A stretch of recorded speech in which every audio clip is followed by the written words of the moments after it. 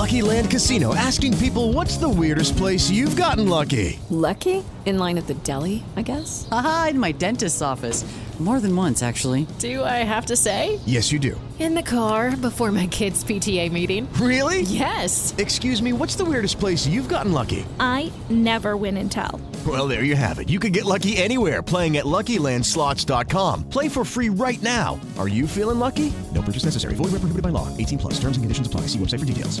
Hello, it is Ryan, and we could all use an extra bright spot in our day, couldn't we? Just to make up for things like sitting in traffic, doing the dishes, counting your steps, you know, all the mundane stuff. That is why I'm such a big fan of Chumba Casino. Chumba Casino has all your favorite social casino-style games that you can play for free anytime, anywhere with daily bonuses. That should brighten your day a little. Actually, a lot. So sign up now at ChumbaCasino.com. That's ChumbaCasino.com. No purchase necessary. VGW Group. Void where prohibited by law. See terms and conditions. 18+. Step into the world of power, loyalty, and luck. I'm gonna make him an offer he can't refuse. With family, cannolis, and spins mean everything. Now, you wanna get mixed up in the family business. Introducing The Godfather at ChumbaCasino.com. Test your luck in the shadowy world of The Godfather slot. Someday, I will call upon you to do a service for me. Play The Godfather now at ChumbaCasino.com. Welcome to the family. No purchase necessary. VGW Group. Void where prohibited by law. 18+. Terms and conditions apply. It's time for today's Lucky Land horoscope with Victoria Cash. Life's gotten mundane, so shake up the daily routine and be adventurous with a trip to Lucky Land. You know what they say. Your chance to win starts with a spin. So go to LuckyLandSlots.com to play over 100 social casino-style games for free for your chance to redeem some serious prizes. Get lucky today at LuckyLandSlots.com. Available to players in the U.S., excluding Washington and Michigan. No purchase necessary. VGW Group. Void where prohibited by law. 18+. Terms and conditions apply.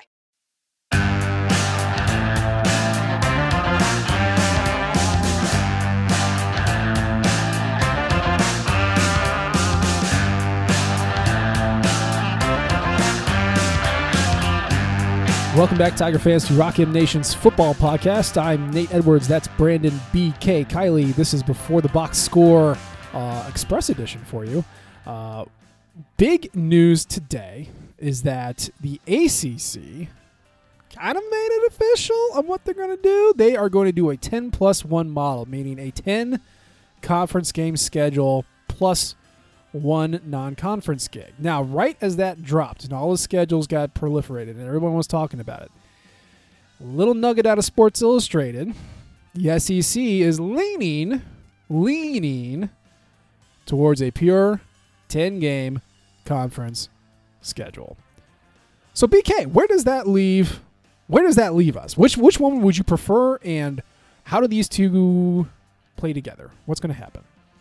So, let's start with this. If COVID wasn't a thing, I would obviously prefer the +1. Sure. Right? Because then you get to watch Mizzou add a conference game against another Power 5 opponent, probably against the ACC or the Big 12, and that's more fun than not playing that game. So if I get more football and I had my pick of which I would prefer, I would obviously prefer that. Now, that being said, I can understand why that wouldn't be the case for the SEC. It's easier, frankly, logistically, to not have that game. The testing protocols don't have to be clarified between the two conferences. You don't have to worry about that travel, even though in some cases it's actually closer than traveling within conference. But whatever the reason is why they wouldn't want to do that, logistically, I understand.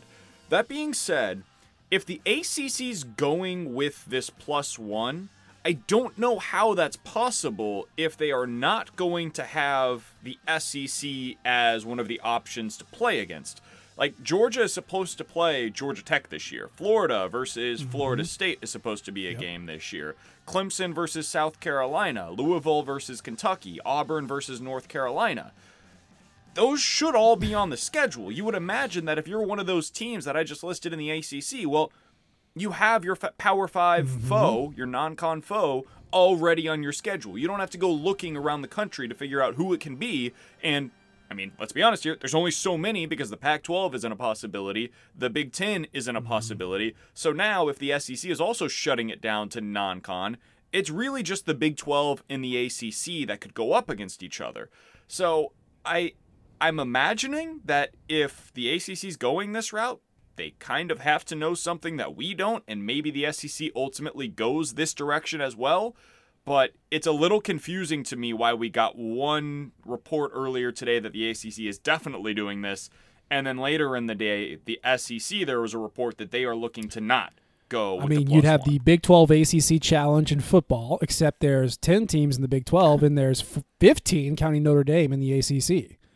So I guess, yeah, like you said, they're either purposefully leaving 5 teams out, or they know something we don't know. And maybe the leak from the SEC was, I don't know, like a little floater. You know how like our government or brands like to just drop a little nugget and see how the people react, and then like, oh well, that wasn't true. That was just a leak, and then like the official thing comes later. Like that might be what this was with the SEC.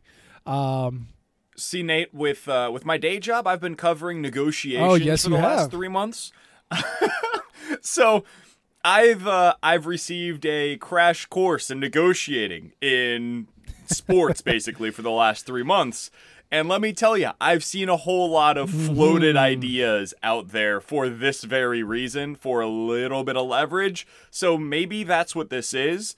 But when I look at what is taking place out there right now, it seems to me that the logical next step for the SEC would be whether it be 9+1 or 10+1, whatever the number is, some +1 scenario for the SEC to add in one non-con game. You already have a number of your teams that have that game in, like I said. Mizzou's actually one of very few that does not have that +1 yet. Yeah. Which, in that case, if they couldn't find somebody, I'm sure there's another SEC team who'd step up and play, maybe like a Texas A&M or something like that. So Yeah, 9 teams in the SEC already have this game against either a Big 12 or ACC opponent scheduled. Jeez, yeah, okay. 9. Well, that would leave 5 who don't, so, I don't know. Well, regardless, you've talked about the opponents that you would like to see, a regional non-conference opponent that you would like Missouri to schedule. I think yours was Iowa State, Oklahoma State, and Kansas State. Was that right? TCU. That was the other one. TCU was the other one. K-State already has one scheduled, so they were off the board. TCU, I think, would be fascinating. Now, I don't know how it would work or if that would jive or whatever, but yeah, that you could. I would think it'd be regional, but who knows? Who knows what's going to happen? So that's kind of where we're at right now. And now we're kind of getting back into, as far as this week goes, the question of whether they should play in the first place is still there. It's still there. It's because we have sports happening and we're seeing in real time what can happen with professional athletes who are sequestered in a bubble. And the Miami Marlins have been kind of a case study in how one mistake can really ruin it for everybody. Again, we talked about this last show. You, BK, specifically talked about it, but like it's not that we don't want the season to happen. It's that we don't want the season to happen while people are dying. Like we want it to be safe. We want it to be a responsible way of having sports. And, even if you are young and healthy and in the, best shape of your life, COVID can sometimes just look past that. You can still spread it to other people. And with the news of the Marlins, whether it was one rogue person doing something stupid or truly sitting on a bus waiting for an airplane for 2 hours, like I don't know how they got it, but they all got it. And these are a group of guys who are supposed to only be in this one sequestered area. So we're back at this question, BK, not that, we want the season to be canceled, but if we can't even get professionals who are getting paid to play by the rules, how do we get 100 college kids to play by the rules and not do something stupid? Right. And the other thing is now we're learning more about this virus every day, right? And in sports specifically, we're learning more about how it impacts sports and how it spreads within a sport. And we got a real first test run with that this week, like you said, with the Marlins. And the problem that we're running into, and I'm not going to try to play doctor, but this is just, these are the facts, this is how it's spread within the Marlins, is the incubation period. And it's great to catch the positive, right? The problem is that person can be contagious before they test positive. And so if you don't know before that positive test that that person has the virus, that they're carrying the virus, that they had been previously exposed to the virus, well, then from the moment that they've been exposed to the moment that they test positive, and yes, they can have it in that intermediary part, that's where they can spread it amongst the team. And those are where the problems exist for instance, like we're talking locally here with the Mizzou football team. Let's say the backup center was exposed to it on Tuesday and they're tested on Wednesday, and that Wednesday tests negative for him because it's still in the incubation period. And then they're tested again, let's say on Friday, right? And finally by Friday he tests positive, but they don't get those results until Saturday morning. Well, from Tuesday up until Saturday morning, if he had been around his team, anybody that he was exposed to now might have the virus. And on Saturday, when they're supposed to be playing that football game against the other team, they can't play that game because now all of those people that he's been around might have the virus and might spread it to that other team. And that's why this thing is so difficult to get your hands around, because it spreads like a wildfire within these teams. And once you have an outbreak, now you have to basically take a week off. And that's why with these schedules that are so condensed in college football, and hopefully this year they're able to add in at least a week or two of bye weeks, this is where things get really difficult. Okay, what happens if Mizzou versus South Carolina, let's just throw a random game in there, gets postponed? Well, does Mizzou just now not play that game? Is there an open date between the two where they can make it work? And if they can't, well, then does Mizzou now just go by winning percentage? Is that how you decide who was the winner of the SEC East? If you're going to have a winner of the SEC East, there's logistically so many questions that still have to be answered. And all of this is being done on a campus setting where it literally is impossible to create any sort of bubble for the football players.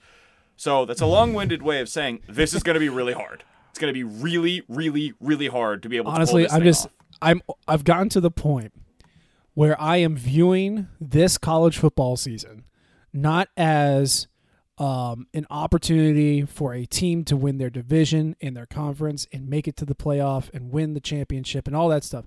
I don't think that's what this season is at all.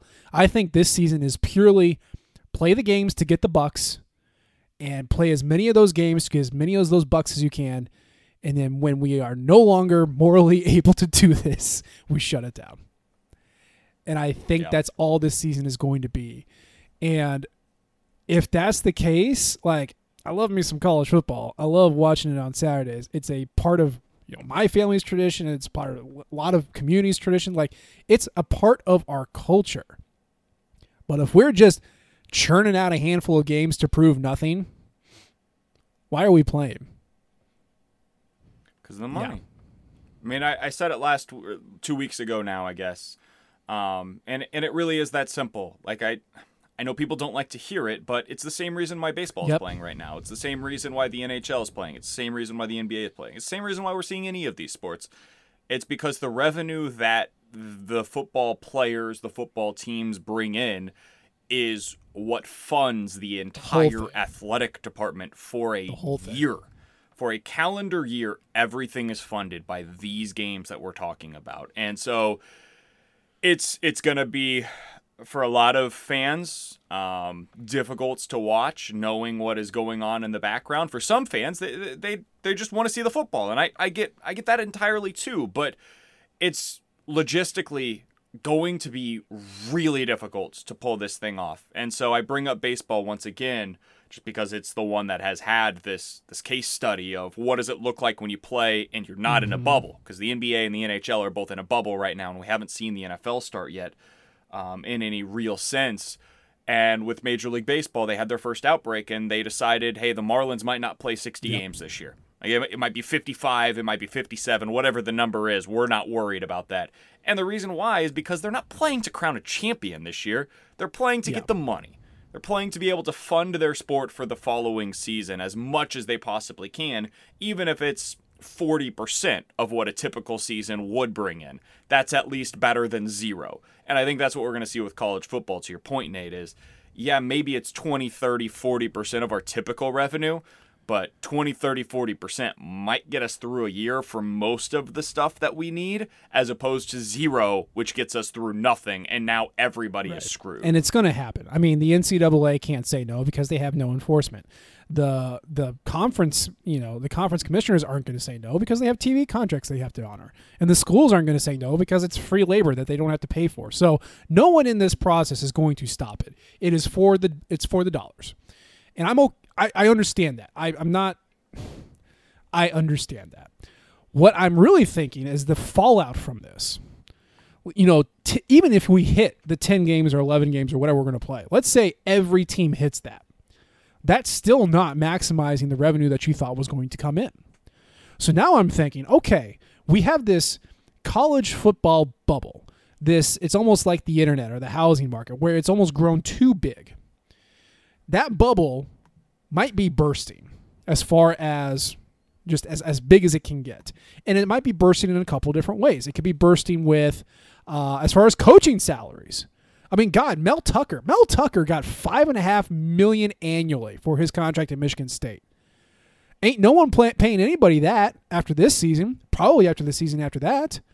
So you're not paying your coaches as much. Does that mean you're also like, maybe the coaches go, okay, well, I want that in my assistant staff, but I can't pull a Nick Saban and, have an army of 40 analysts, right, that just do nothing but churn tape and like not really coach, but kind of coach. Like you're probably, whittling down on your staff, right?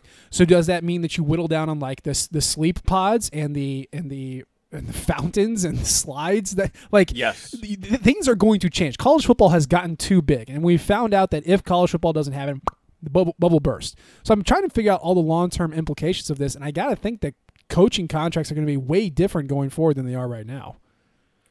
Eli Drinkwitz got $4 million per year after coaching one season as the head coach at Appalachian State. That will not happen again. It just won't. That's going to change. We are going to see, and I've talked about this before, I think, on this podcast, but I covered the Chiefs for a year out in Kansas City whenever I was living out there. And Nate, when I tell you the stark contrast between the facilities that the Chiefs have and the facilities that Mizzou football has, it was legitimately unbelievable to me when I walked into the locker room and I was like, this stuff is the original locker room that was built here in 1970. Like a Gold's Gym. Like, it's crazy, man. My high school football team had a locker room that was on the level with what I saw at the Kansas City Chiefs Stadium. Meanwhile, Mizzou has like first-class, unbelievable, state-of-the-art locker rooms that they just built within like the last calendar year in the South End Zone complex. You see these new rehab facilities that they've got in there where they've got like these rehab pools and saunas and whirlpools and all this stuff that is awesome and it's great and it's state-of-the-art and it helps their athletes maintain the highest level of peak performance while they're in college, and God bless them for it. That's all only possible because they have to spend the money somewhere because they're kind of nonprofits. And so they've got to throw it at something, and they're not paying the players. So they're like, hey, let's keep upgrading these facilities. And so they do. And that's how you end up with the facilities that they have. And it's why NFL players every offseason go back to their colleges and they decide to train at their universities as opposed to with their NFL facilities because they're better at their college stadiums. That stuff's going to change. It's going to have to because eventually, whether people like it or not, and it doesn't much matter if we do or not, college players are going to be paid for something eventually. You're going to see these coaching salaries, if not decline, maintain where they are now. I think leveling off is going to be something that we see. And there's going to be fewer people on the staff. So all of the stuff that you said, probably a cutting of certain sports from certain schools, it's all of that. All of that is going to have to take place because college sports as a business just can't survive the way that they have been for so long. Yeah. It's just all part of it. This is what a pandemic can do to economies, both on the federal level and it was coming either way. This just accelerated. It just tipped it over faster. Basically, you're right. And then who knows if players do end up getting paid, like not even just NIL, but just actual pay. Like that's gonna bursted as well. So there's a lot of things, and this is just kind of starting to prick the bubble here. So, but hey, this is a Missouri football podcast. We have Missouri football things to talk about. I previewed another 2 teams. I'm not having fun previewing these 2 teams. The first one was Florida. I dove into Florida, and I came across just being nostalgic for the Will Muschamp years, where we always had a chance to beat them, like no matter how good they were. Will Muschamp always fielded an offense that just never did anything, and you could always hang around and sometimes, throw for 20 yards and win by 30 points. So I missed that, and I'm really upset that Florida's getting good now, because Dan Mullen is a hell of a coach. He knows how to groom his quarterbacks. He has great systems. He recruits incredibly well. Not as good as Miami or Florida State, but he recruits very well. He's got a great staff. He's got returning production pretty much at every level. And, that sucks. I don't like it. Makes me sad. I will give you a little bit of optimism for this game. As we're recording this, it's Wednesday evening. Earlier today, we saw our first college football player opt out of the season. A cornerback out of Virginia Tech. Yeah. I think that's going to be a trend. I don't know how many players will do it. I don't know how widespread it will be. But I will not be surprised if some of the top prospects in the country decide, you know what, it is not worth me playing football this year. I'm going to go ahead and rest on my junior tape or my sophomore tape or whatever that tape is that was their previous season. The NFL knows what I can do. I'm going to go train somewhere for the next 6 months, and then I will see you for the NFL draft. I think that's going to be something that happens a decent amount. There are certain players on Florida that certainly would fit into that criteria. One in particular is Kyle Pitts, their superstar tight end, who would be a matchup nightmare no matter who you are, but certainly for Mizzou as well. Certain guys like that are legitimate first-round prospects going into next season. I think we'll see a decent number of them decide to opt out of this college football season. Yeah. Or maybe even Kyle Trask. He had one good year. He probably needs another year of film just before the NFL takes him. But, that's definitely a possibility. You could look at a Sean Davis in the secondary, or even a Ventrell Miller in the linebacking core. Some guys, C.J. Henderson, maybe. You're right. A lot of the most talented teams that have third-year players, so redshirt, sophomore, and older, a lot of those teams might see some people say exactly what you said. Screw it. I got enough. I'm good. Obviously, we can't count on that. And guess what? Elite teams still recruit at an elite level. That's kind of the problem. Right. The replacements are still pretty good. But, experience does count. Experience does count at the college level. Athleticism will get you far, but a good experienced squad can sometimes overcome that. So, God, if Kyle Pitts wants to sit out, power to you, man. I'd love that. He's a really good player. A really good player. And he's I don't remember what his exact age is, but I think he's 19 years old this year. It's crazy, man. He's a freak prospect. Kyle Pitts age. Google Go. It's fascinating radio. Doesn't say. Oh. Good. Okay. So he turns 20 this next month. But he's super young. So he's currently 19 He will be a 20-year-old. 20-year-old. Yeah. He's still very young. He will enter the NFL, and when he's playing his first game, he will have just turned 21, which is insanity for the kind of prospect that he is. Yeah, he's going to be a fun player in the league. Well, Florida's not going to be a fun team to play. I think it's going to be them and Georgia. In a normal year, it would be them and Georgia for the SEC East. Now, whether both Florida and Georgia had their full rosters, or if we even have divisions in the first place, is up in the air. But we'll always have that magical 2014 year where Matty Mock the entire offense was garbage and we won by 30. We'll always have 2013 where we just ran their asses over. And what was the other one? 2018 when we went down to the swamp and just beat the heck out of them. That was a lot of fun. But it's not going to happen this year, I don't think. So that's okay. I would be willing to go ahead and go out on the limb and say I think Florida's going to win that one. That's okay. But yeah, who knows? Maybe Drinkwitz pulls an upset. Maybe there's enough COVID cases and enough guys sitting out in Florida that Drinkwitz pulls it off. Who knows? But yeah, let's just count that as a loss and keep going.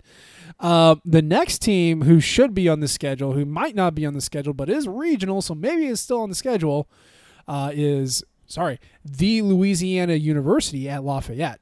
I found that out on Twitter that it's not Louisiana Lafayette. My apologies, Raging Cajuns. But also, you've had like 17 different iterations of your name. Pick one, and just stick with it. Make it easy for everybody. But yes, Louisiana, the Raging Cajuns. You remember back in, this was right after Thanksgiving when you and I and Sam talked about who was going to be replacing Barry Odom, and I was thumping the desk for Billy Napier. You remember that? Remember that conversation? I vividly remember that conversation. Yes. I'm very happy with the coach that we got. I love what he's doing so far. But not knowing anything long term, I still would have leaned Billy Napier. And I'm sorry, Eli. Please coach my team to success. But Billy Napier, I think I probably put way too much lauding on this kid during the piece because I think he might be the next Urban Meyer. Am I crazy?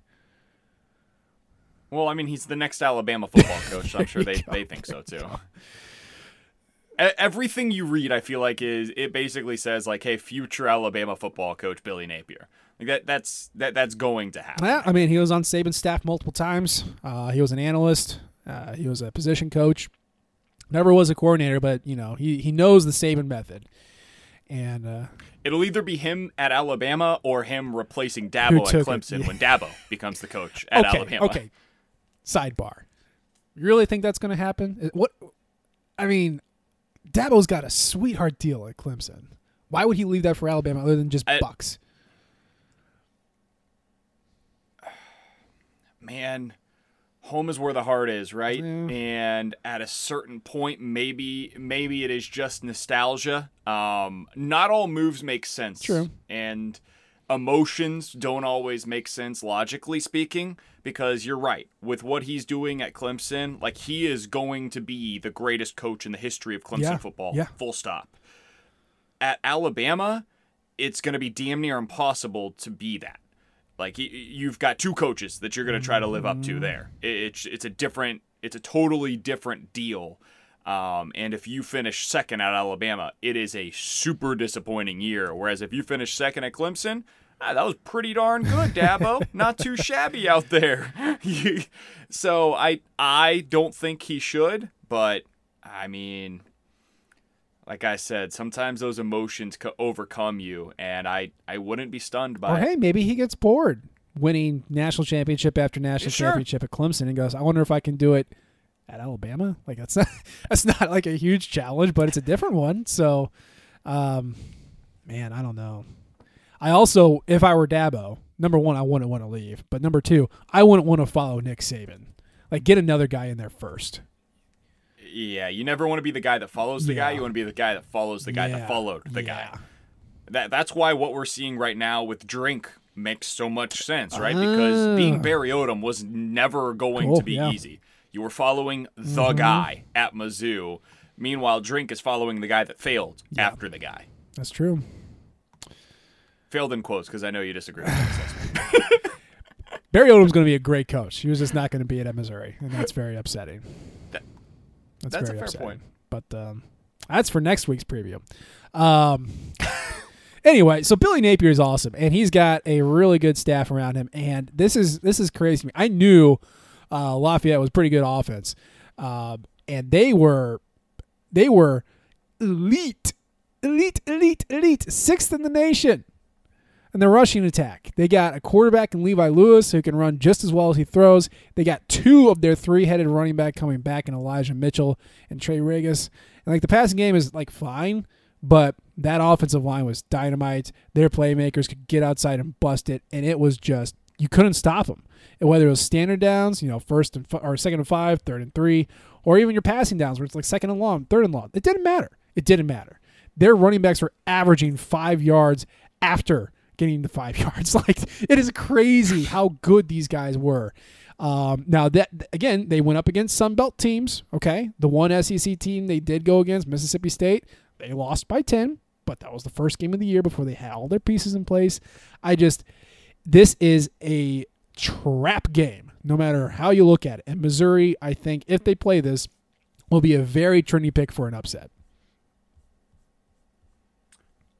Are we sure it would even be an upset? Whew. Like, I wouldn't be stunned if that's a pretty close line. Could be. Could be. Depends on what they did. You know? Like, I think public perception-wise, for your casual fan, it would absolutely be viewed as an upset, right? Because it's Louisiana playing against Mizzou. I don't know if, like, in Vegas, there will be a significant line on this one. We'll see. And like you said, I would bet on this game not happening. But if it did happen, I would be very interested to see, like, today, the look-ahead lines. I would be very interested to see what that line would look like in Vegas today. Levi Lewis's numbers are insane, dude. Like, the quarterback, he's the quarterback for Louisiana. 3,000 yards, 26 touchdowns, and 4 interceptions. Like, the efficiency there is just ridiculous. And he was only sacked on 4% of his dropbacks. And he's still averaging 7.4 yards per attempt. You know, like, you might say, oh, those are just dump offs. 7.4 yards per attempt? Like that, over 15 sacks? Yeah, it's perfectly that's acceptable. Awesome. I mean, it's no Joe Burrow, but like that's Joe Burrow. So, like, he is very, very, very good, and he is a year older. I would take that off of any of the Mizzou quarterbacks this year. Like, whoever you put out there, if they could get even remotely approaching those numbers, Mizzou's going to be much better than we think. Yeah, so they are dangerous team.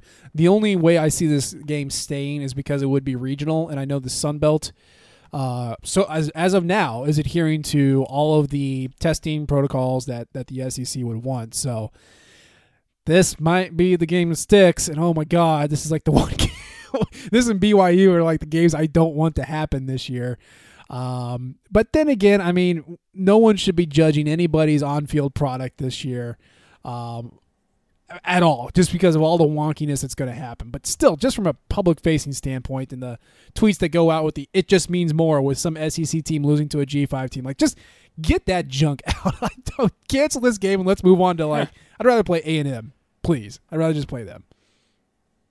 Well, I think that's definitely going to happen, playing A&M for Mizzou this year. But if they end up going with the +1, like, just give me one of the Big 12 teams. Give me an ACC team, whoever it may be. I'm into that more than playing Louisiana. I don't want that. I don't need that on our schedule. Yeah, don't put that evil on me, Ricky Bobby. Come on.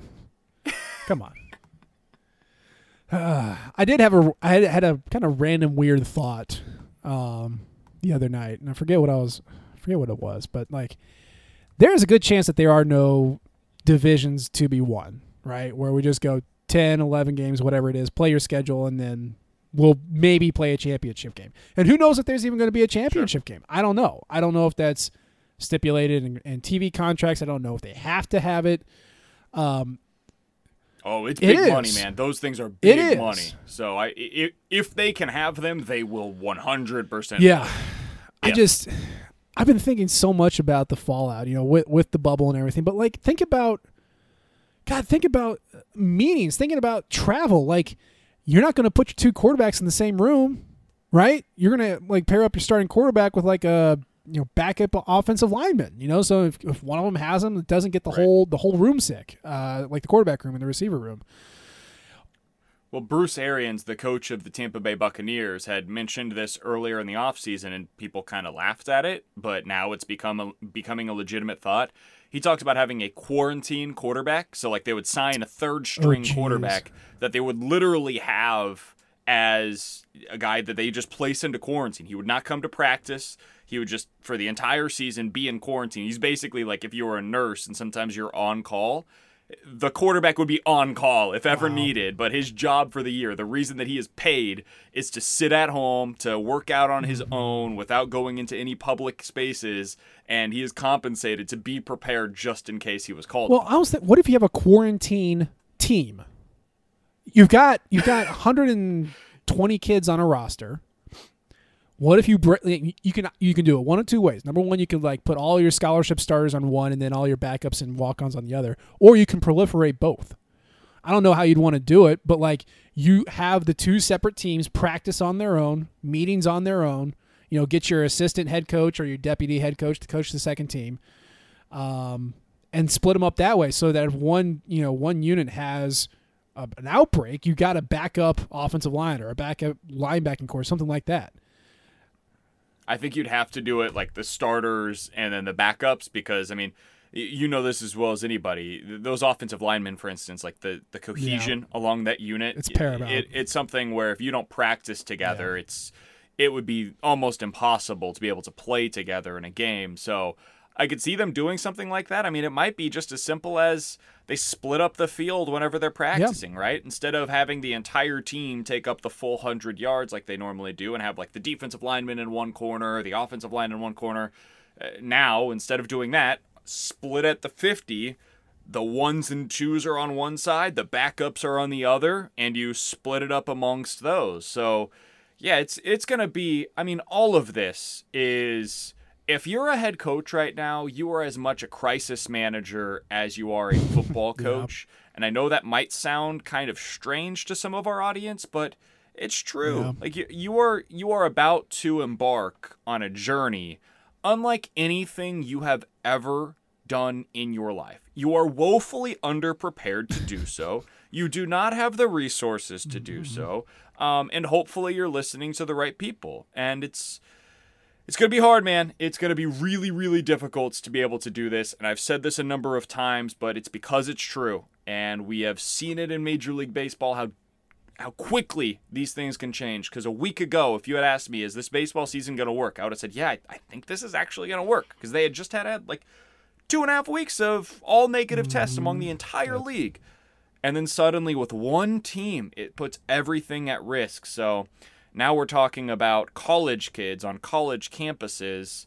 And it's going to be up to those kids that are unpaid to not go out on a Thursday night at Fieldhouse or Harpo's or wherever your favorite bar is. And maybe most of them do it, but if one of them does, it's over. It's over.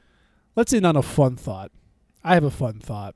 Okay. Let's say we get rid of divisions and the championship is just the two best teams and you play your championships, you crown your champions. Okay, cool.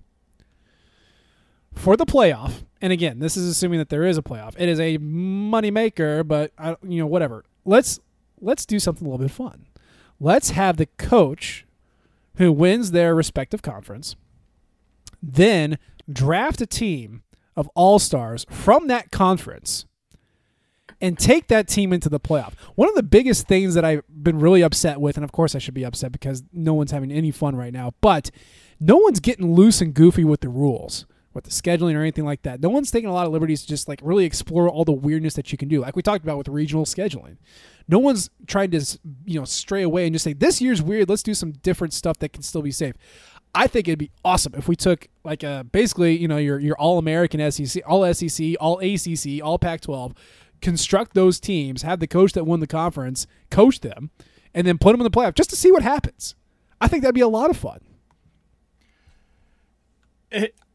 I'm here for it, man. I'm here for anything. Like, baseball has completely thrown the rules to the wayside. Football is going to look different than anything we've ever seen before. Basketball is playing in a bubble down in Orlando. Hockey has no fans in the stands, and they're in Edmonton and Toronto. Soccer just played a random tournament that made no sense to anybody, but they had it because why not? Yeah, the MLS just went down to Orlando for an MLS's back tournament that I don't think really mattered in the grand scheme of things, but whatever. Like all of this is just fake, right? It's just a cash grab for all of this. So if you want to play some all-star games, go for it. I saw the ACC in their return to play stuff that they announced today, right? For the same thing that they announced all of the Conference Plus One in. They also basically laid out how they're going to pick their bowl teams. I didn't even think we were going to play bowl games this year. Like, the concept of having these kids go to a city and then like play in a bowl game together was just the last thing that was on the back of my mind. So to see that, it was like stunning to me. So if that's on their mind, like, why not? Let's go ahead and I would rather see these all-star games than a bowl game this year. Let's put it that you way. can, if you want to do it, like every team needs to have a representative, like what baseball used to do that for their all-star games. So like you could get you could have a lot of fun with it. And I don't know. Everything else sucks, so why not have some fun? That's kind of how I view it, but I don't know. Any other stray thoughts for our listenership, BK? Let's do one more thing really quickly, and we'll get out of here. I did talk with Eli Drinkwitz last week on our radio show. And I know one thing that you wanted me to ask him was about the freshmen and how this has changed the development for freshmen. So I made sure to do so. And I asked him about it, and he disagreed with the premise because I said I would imagine that this is going to be really difficult, right? It's always tough to transition to the college game, and these kids are coming in without any summer, without any spring for the ones that would have otherwise been able to get on campus in the spring. They have no football until whenever the case is that we're actually able to have practice. And so I just assume these guys are going to be way behind. And he came at it from the other angle. He said, actually, I disagree because nobody had spring ball, and so they're all starting on the exact same footing as anybody else, talking about the freshmen. He then went on to say, quote, I think this year, as much as anything, it's going to come down to natural talent and God-given ability to play the game at a high level. As a coaching staff, we have to make sure we don't slow down our players with the scheme so we allow our guys to play as fast as they can. Whether it's freshmen or seniors, there are no sacred cows. They're all ready to play. They're going to compete and start fresh. Now, that last line is basically coach speak. You hear that from everybody. But the idea that it's going to come down to God-given ability to play the game at a high level this year, I do think is kind of interesting. And you always see it with a new coach where they don't really lean on the previous year's film as much as an old coaching staff would. They don't have the priors, right? And I wonder if that's going to be the case here at Mizzou as well. And one guy that he brought up, Eli Drinkwitz did, unprompted, was a guy that we've talked about previously, and Elijah Young, the freshman running back that everybody that is a Mizzou fan is really high on. I think he's going to be the number 3 running back this year, behind Larry Roundtree and Tyler Beatty. And that's really exciting. And if he can kind of take that role and run with it, both metaphorically and literally, he's going to be your starting running back next year, most likely. So I find it interesting that he totally disagreed with the premise and thinks that freshmen are actually further along this year than they would be in past years, or at least starting on the same footing as upperclassmen. I wonder what that means for Rakestraw. I wonder what that means for a lot of these guys that are coming in that are freshmen that are very talented players. And I mean, especially if you're thinking this from a practice standpoint, like how exotic are you going to get on offense or defense if there's limited practices or contact or whatever? Like, I think you're going to see a lot of base defense. I think you're going to see a lot of base offense.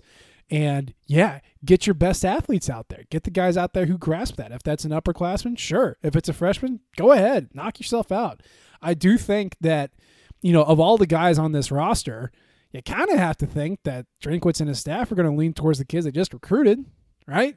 So, whether that's a good or bad, like they're going to give everybody a fair shot, but, especially with Rakestraw, like the amount of competition that they had to beat out to get that kid, like put him on the field. Let's see what happens. Like, get it done. So I'm glad to hear that. That makes me very happy, very confident that he at least knows what he's doing and knows how to deploy a good team anyway. And it's not like they have dozens of cornerbacks in front of them that you're like, oh no, you've got to get that dude on the field. Like, it's going to be a developmental year for everybody. So if that means leaning a little bit more towards the younger guys, and this is something Barry Odom did early on as well, and kept doing over and over again. That was part of the problem, and the development wasn't there either. It just they started out and you got really excited about them, and then they just plateaued, and that's the player that they were for the next 3 years. But if they can get some of these guys to come in and be contributors right away, and the coaching staff is able to, like you said, simplify things, not just to the total bare bones minimum, but to a place where the guys can understand all of the concepts that they're asked to run, and then hopefully add on a little bit more as you go along.